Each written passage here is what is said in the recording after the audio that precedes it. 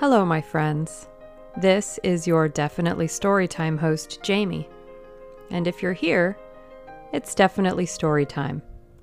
So let's settle in and get comfortable, or whatever it is you prefer doing while you listen. And let's begin.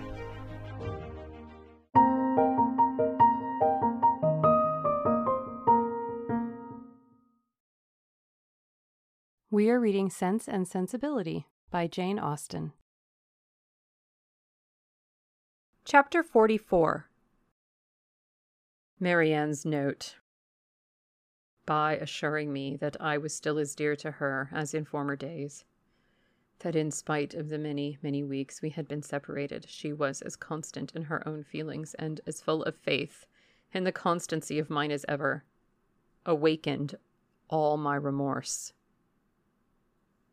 I say awakened because time and London business and dissipation had in some measure quieted it, and I had been growing a fine, hardened villain, fancying myself indifferent to her, and choosing to fancy that she too must have become indifferent to me, talking to myself of our past attachment as a mere idle, trifling business, shrugging up my shoulders in proof of its being so, and silencing every reproach, overcoming every scruple, and by secretly saying now and then, I shall be heartily glad to hear she is well married.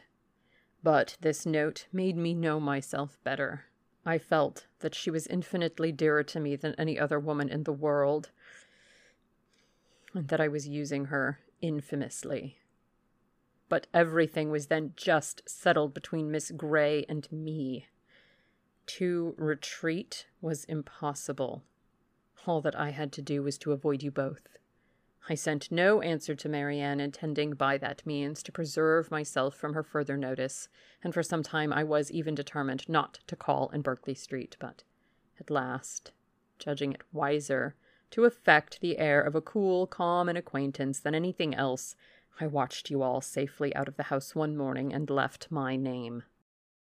Watched us out of the house?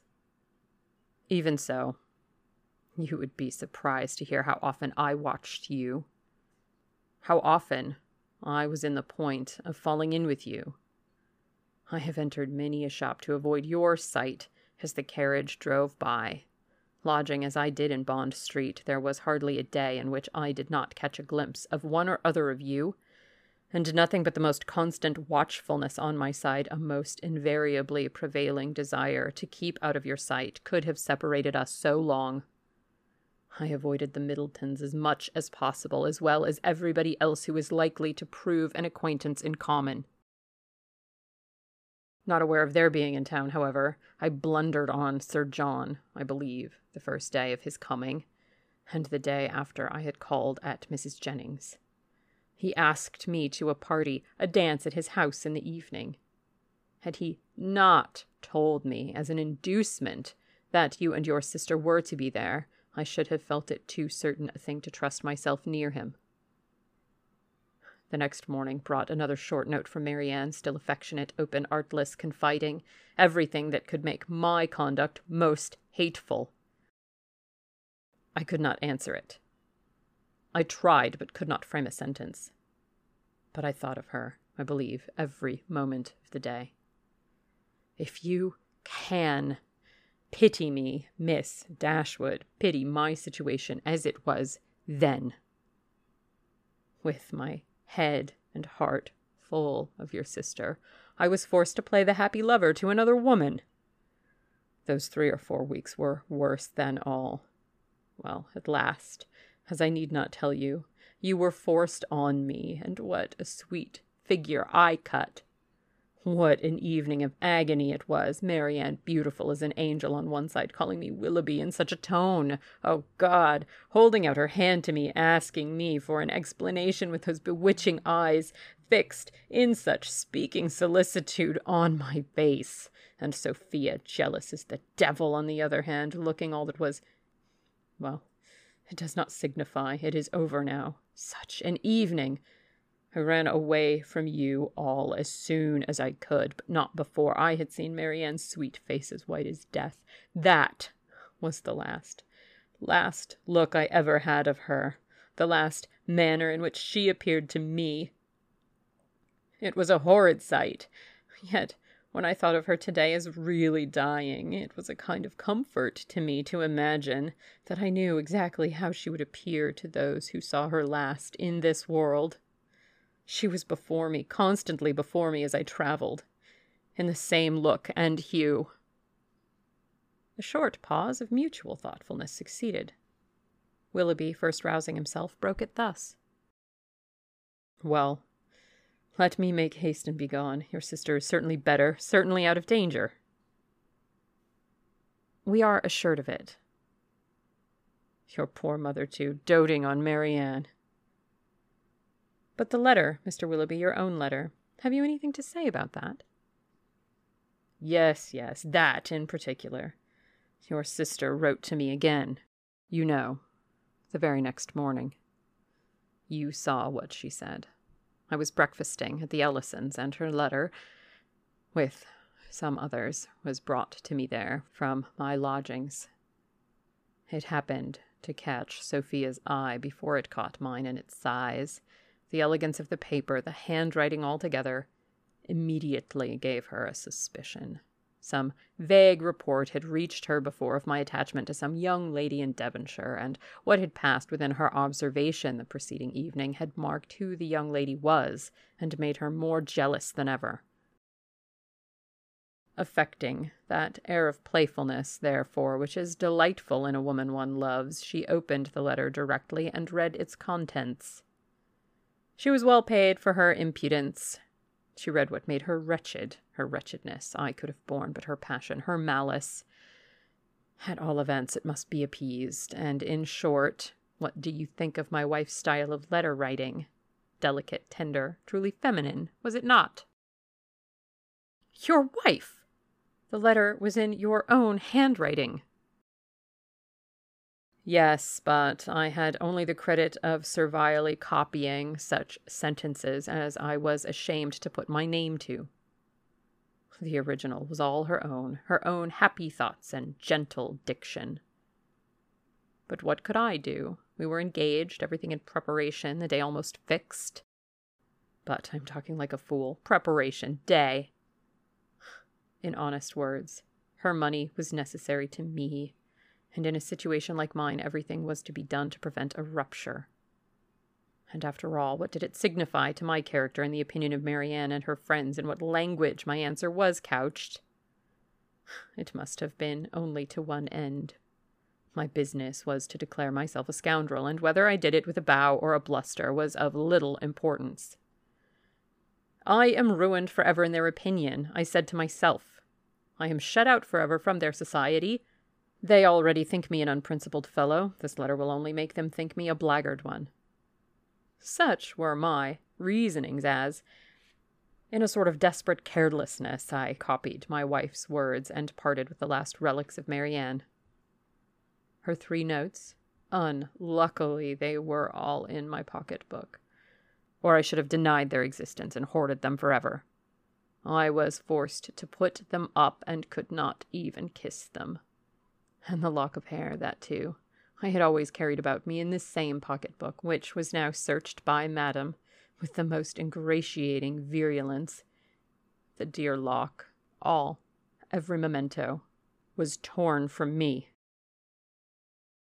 You are very wrong, Mr. Willoughby, very blamable, said Eleanor, while her voice, in spite of herself, betrayed her compassionate emotion. You ought not to speak in this way either of Mrs. Willoughby or my sister. You have made your own choice. It was not forced on you. Your wife has a claim to your politeness, to your respect, at least. She must be attached to you, or she would not have married you. To treat her with unkindness, to speak of her slightingly, is no atonement to Marianne. Nor can I suppose it a relief to your own conscience. Do not talk to me of my wife, he said with a heavy sigh. She does not deserve your compassion. She knew I had no regard for her when we married. Well, married we were, and came down to Combe Magna to be happy, and afterwards returned to town to be gay. And now do you pity me, Miss Dashwood, or have I said all this to no purpose? Am I, be it only 1 degree, am I less guilty in your opinion than I was before? My intentions were not always wrong. Have I explained away any part of my guilt? Yes, you have certainly removed something, a little. You have proved yourself on the whole less faulty than I had believed you. You have proved your heart less wicked, much less wicked. But I hardly know, the misery that you've inflicted, I hardly know what could have made it worse. Will you repeat to your sister when she has recovered what I have been telling you? Let me be a little lightened, too, in her opinion as well as in yours. You tell me that she has forgiven me already. Let me be able to fancy that a better knowledge of my heart and of my present feelings will draw from her a more spontaneous, more natural, more gentle, less dignified forgiveness. Tell her of my misery and my penitence. Tell her that my heart was never so inconstant to her, and if you will, that at this moment she is dearer to me than ever. I will tell her all that is necessary to what may comparatively be called your justification. But you have not explained to me the particular reason of your coming now, nor how you heard of her illness. Last night in Drury Lane lobby, I ran against Sir John Middleton, and when he saw who I was for the first time these 2 months, he spoke to me. That he cut me ever since my marriage, I had seen without surprise or resentment. Now, however, his good-natured, honest, stupid soul, full of indignation against me and concern for your sister, could not resist the temptation of telling me what he knew ought to, though probably he did not think it would, vex me horribly. As bluntly as he could speak it, therefore, he told me that Marianne Dashwood was dying of a putrid fever at Cleveland. A letter that morning received from Mrs. Jennings declared her danger most imminent. The Palmers all gone off in a fright, etc. I was too much shocked to be able to pass myself off as insensible even to the undiscerning Sir John. His heart was softened in seeing mine suffer. And so much of his ill will was done away that, when we parted, he almost shook me by the hand while he reminded me of an old promise about a pointer puppy. What I felt on hearing that your sister was dying, and dying too, believing me the greatest villain upon earth, scorning, hating me in her latest moments. For how could I tell what horrid projects might not have been imputed? One person, I was sure, would represent me as capable of anything. What I felt was dreadful. My resolution was soon made, and at 8 o'clock this morning I was in my carriage. Now you know all. Eleanor made no answer. Her thoughts were silently fixed on the irreparable injury which too early an independence on its consequent habits of idleness, dissipation, and luxury had made in the mind, the character, the happiness of a man who, to every advantage of person and talents, united a disposition naturally open and honest, and a feeling affectionate temper. The world had made him extravagant and vain. Extravagance and vanity had made him cold-hearted and selfish. Vanity, while seeking its own guilty triumph at the expense of another, had involved him in a real attachment which extravagance, or at least its offspring necessity, had required to be sacrificed. Each faulty propensity, in leading him to evil, had led him likewise to punishment.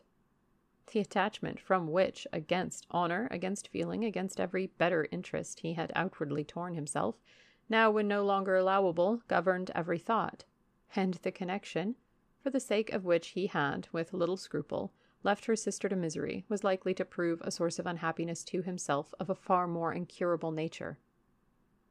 From a reverie of this kind she was recalled at the end of some minutes by Willoughby, who, rousing himself from a reverie at least equally painful, started up in preparation for going, and said, "There is no use in staying here. I must be off." "Are you going back to town?" No, to Cum Magna. I have business there. From thence to town in a day or two. Goodbye. He held out his hand. She could not refuse to give him hers. He pressed it with affection.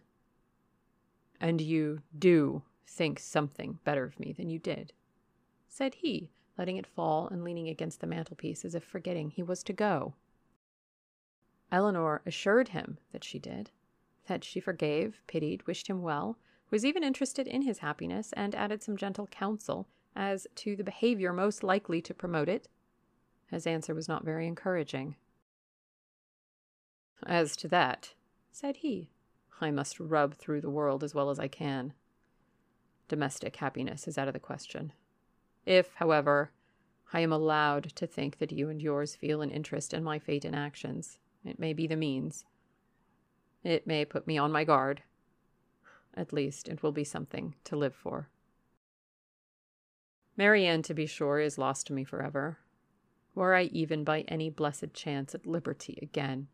Eleanor stopped him with a reproof. Well, he replied, once more goodbye. I shall now go away and live in dread of one event. What do you mean? Your sister's marriage. You are very wrong. She can never be more lost to you than she is now. But she will be gained by someone else. And if that someone should be the very he whom of all others I could least bear. But I will not stay to rob myself of all your compassionate goodwill by showing that where I have most injured I can least forgive. Goodbye. God bless you. And with these words he almost ran out of the room.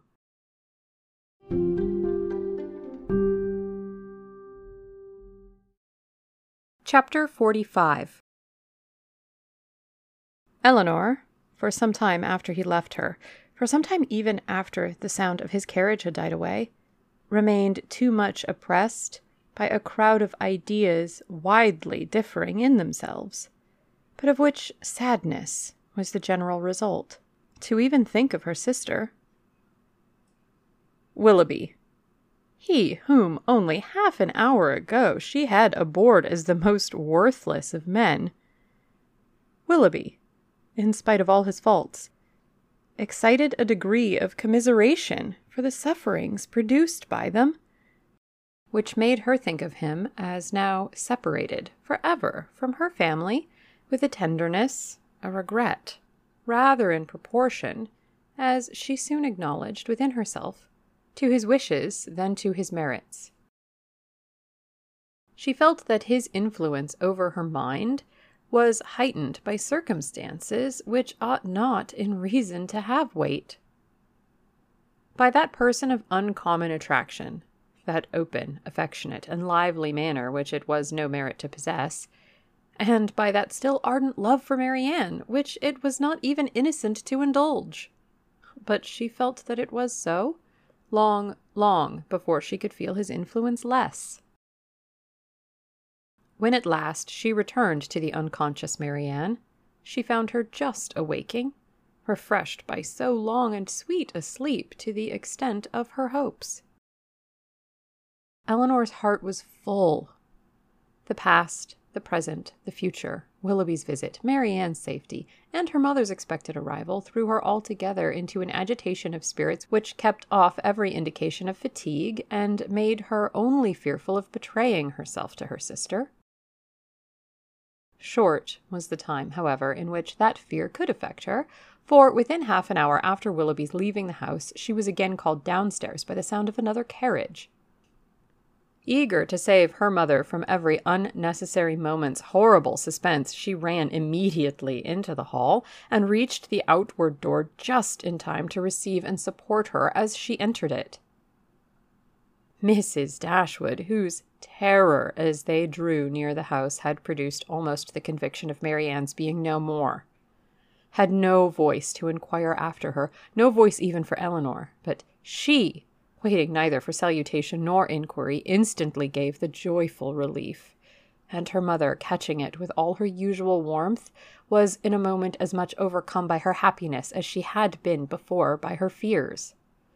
she was supported into the drawing-room between her daughter and her friend. And there, shedding tears of joy, though still unable to speak, embraced Eleanor again and again, turning from her at intervals to press Colonel Brandon's hand with a look of which spoke at once her gratitude and her conviction of his sharing with herself in the bliss of the moment. He shared it, however, in a silence even greater than her own.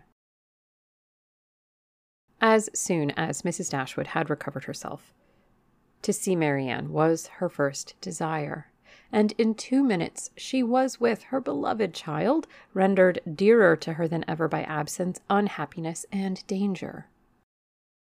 Eleanor's delight, as she saw what each felt in the meeting, was only checked by an apprehension of its robbing Marianne of further sleep.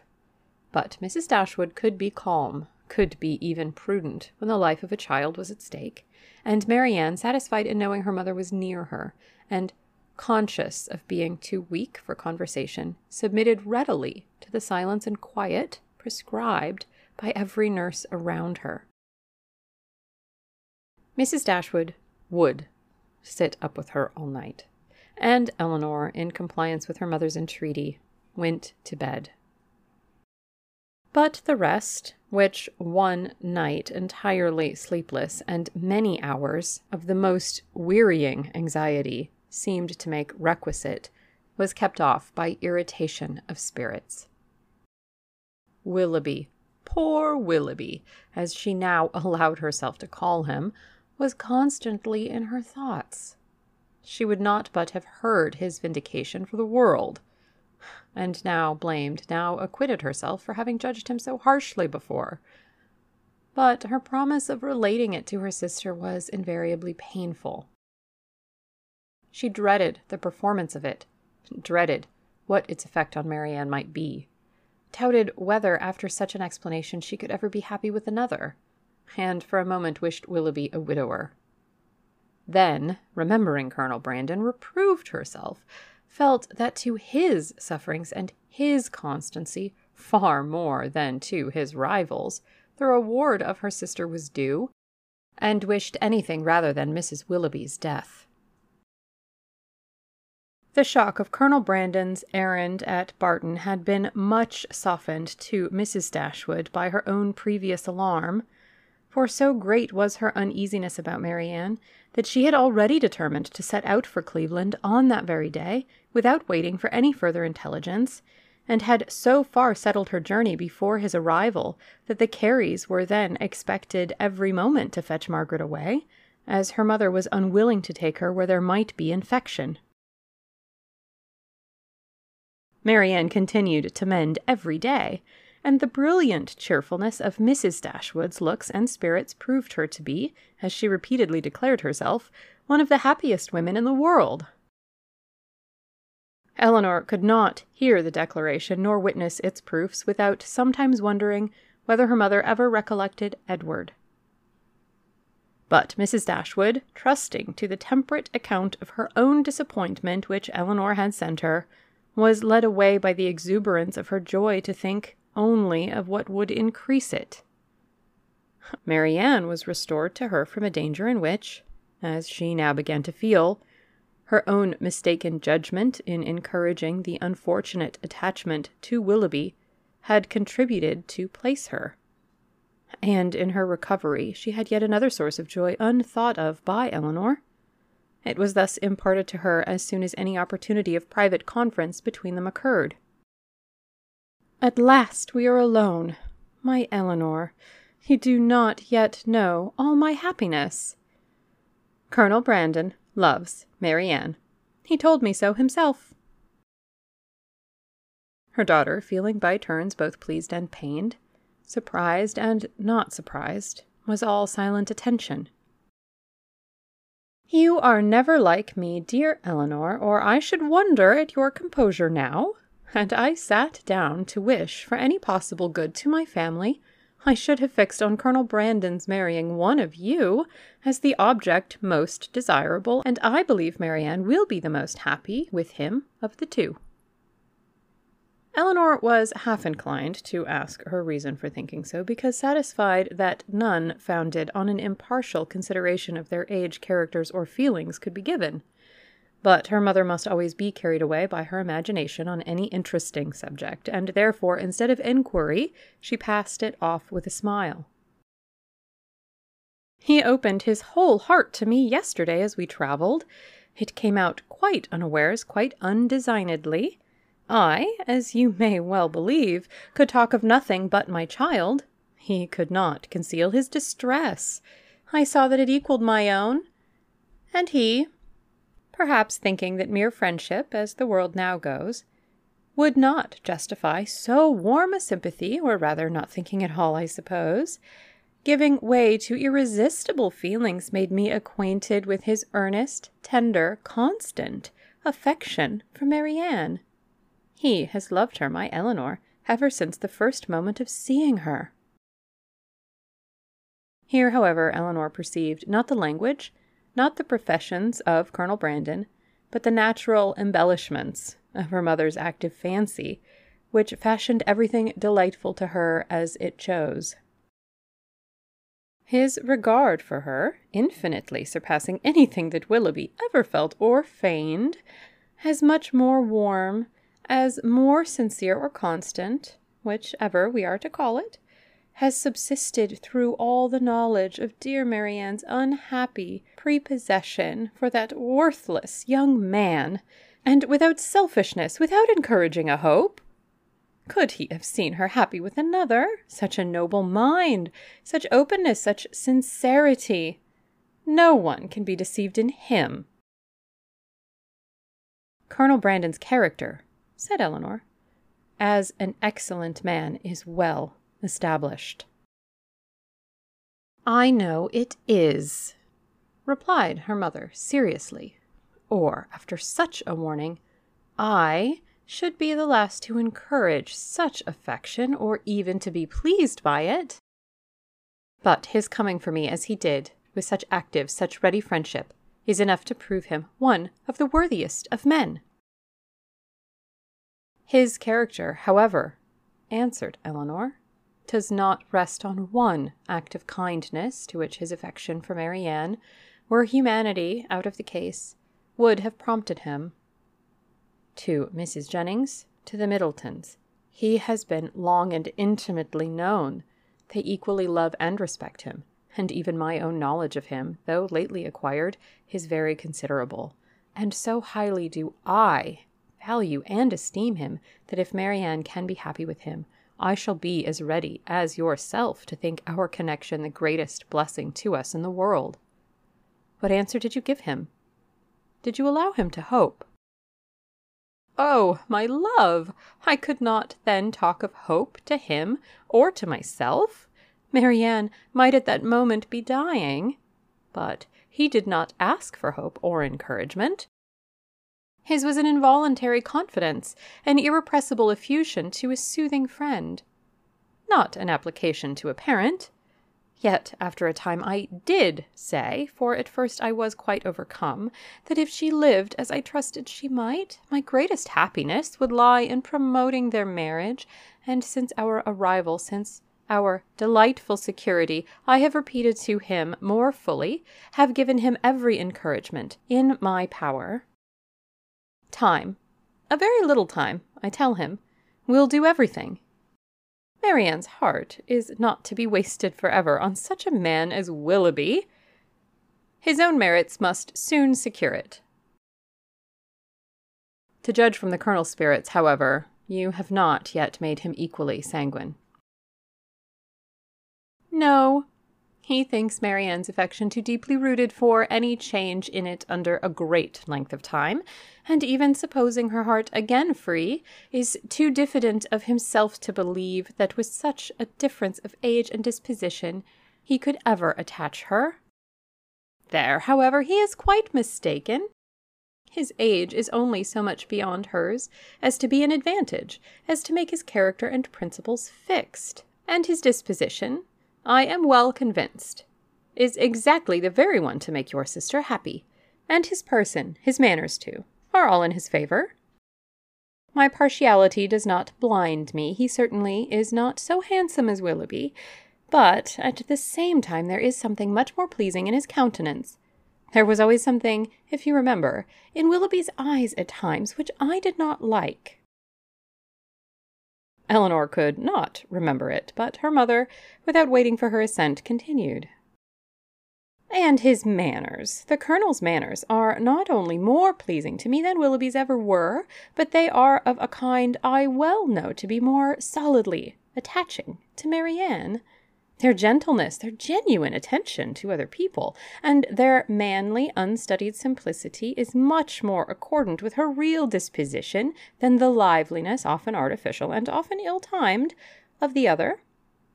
I am very sure myself that had Willoughby turned out as really amiable as he proved himself the contrary, Marianne would yet never be so happy with him as she will be with Colonel Brandon." She paused. Her daughter could not quite agree with her, but her dissent was not heard, and therefore gave no offence. "At Delaford she will be within an easy distance of me," added Mrs. Dashwood, "even if I remain at Barton, and in all probability, for I hear it is a large village. Indeed, there certainly must be some small house or cottage close by that would suit us quite as well as our present situation." Poor Elinor! Here was a new scheme for getting her to Delaford. But her spirit was stubborn. "His fortune, too, for at my time of life, you know. Everybody cares about that. And though I neither know nor desire to know what it really is, I am sure it must be a good one." Here they were interrupted by the entrance of a third person, and Elinor withdrew to think it all over in private, to wish success to her friend, and yet in wishing it to feel a pang for Willoughby. To be continued. Are you a person who does laundry? Because I'm a person who does laundry, and as such I have teamed up with Salty Llama to help make laundry a little bit easier, better for the planet, and more affordable. So if you want to ditch the jug and the mess and the waste, head over to saltyllama.com and use my affiliate code, Definitely Storytime, no spaces, to get 10% off your order. There's a link in the episode description. And that has been our episode.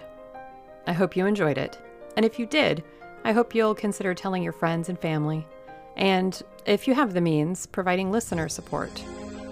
I also have a Patreon, and I have merchandise available on Teespring. Links are on the homepage. I thank you for choosing Definitely Storytime.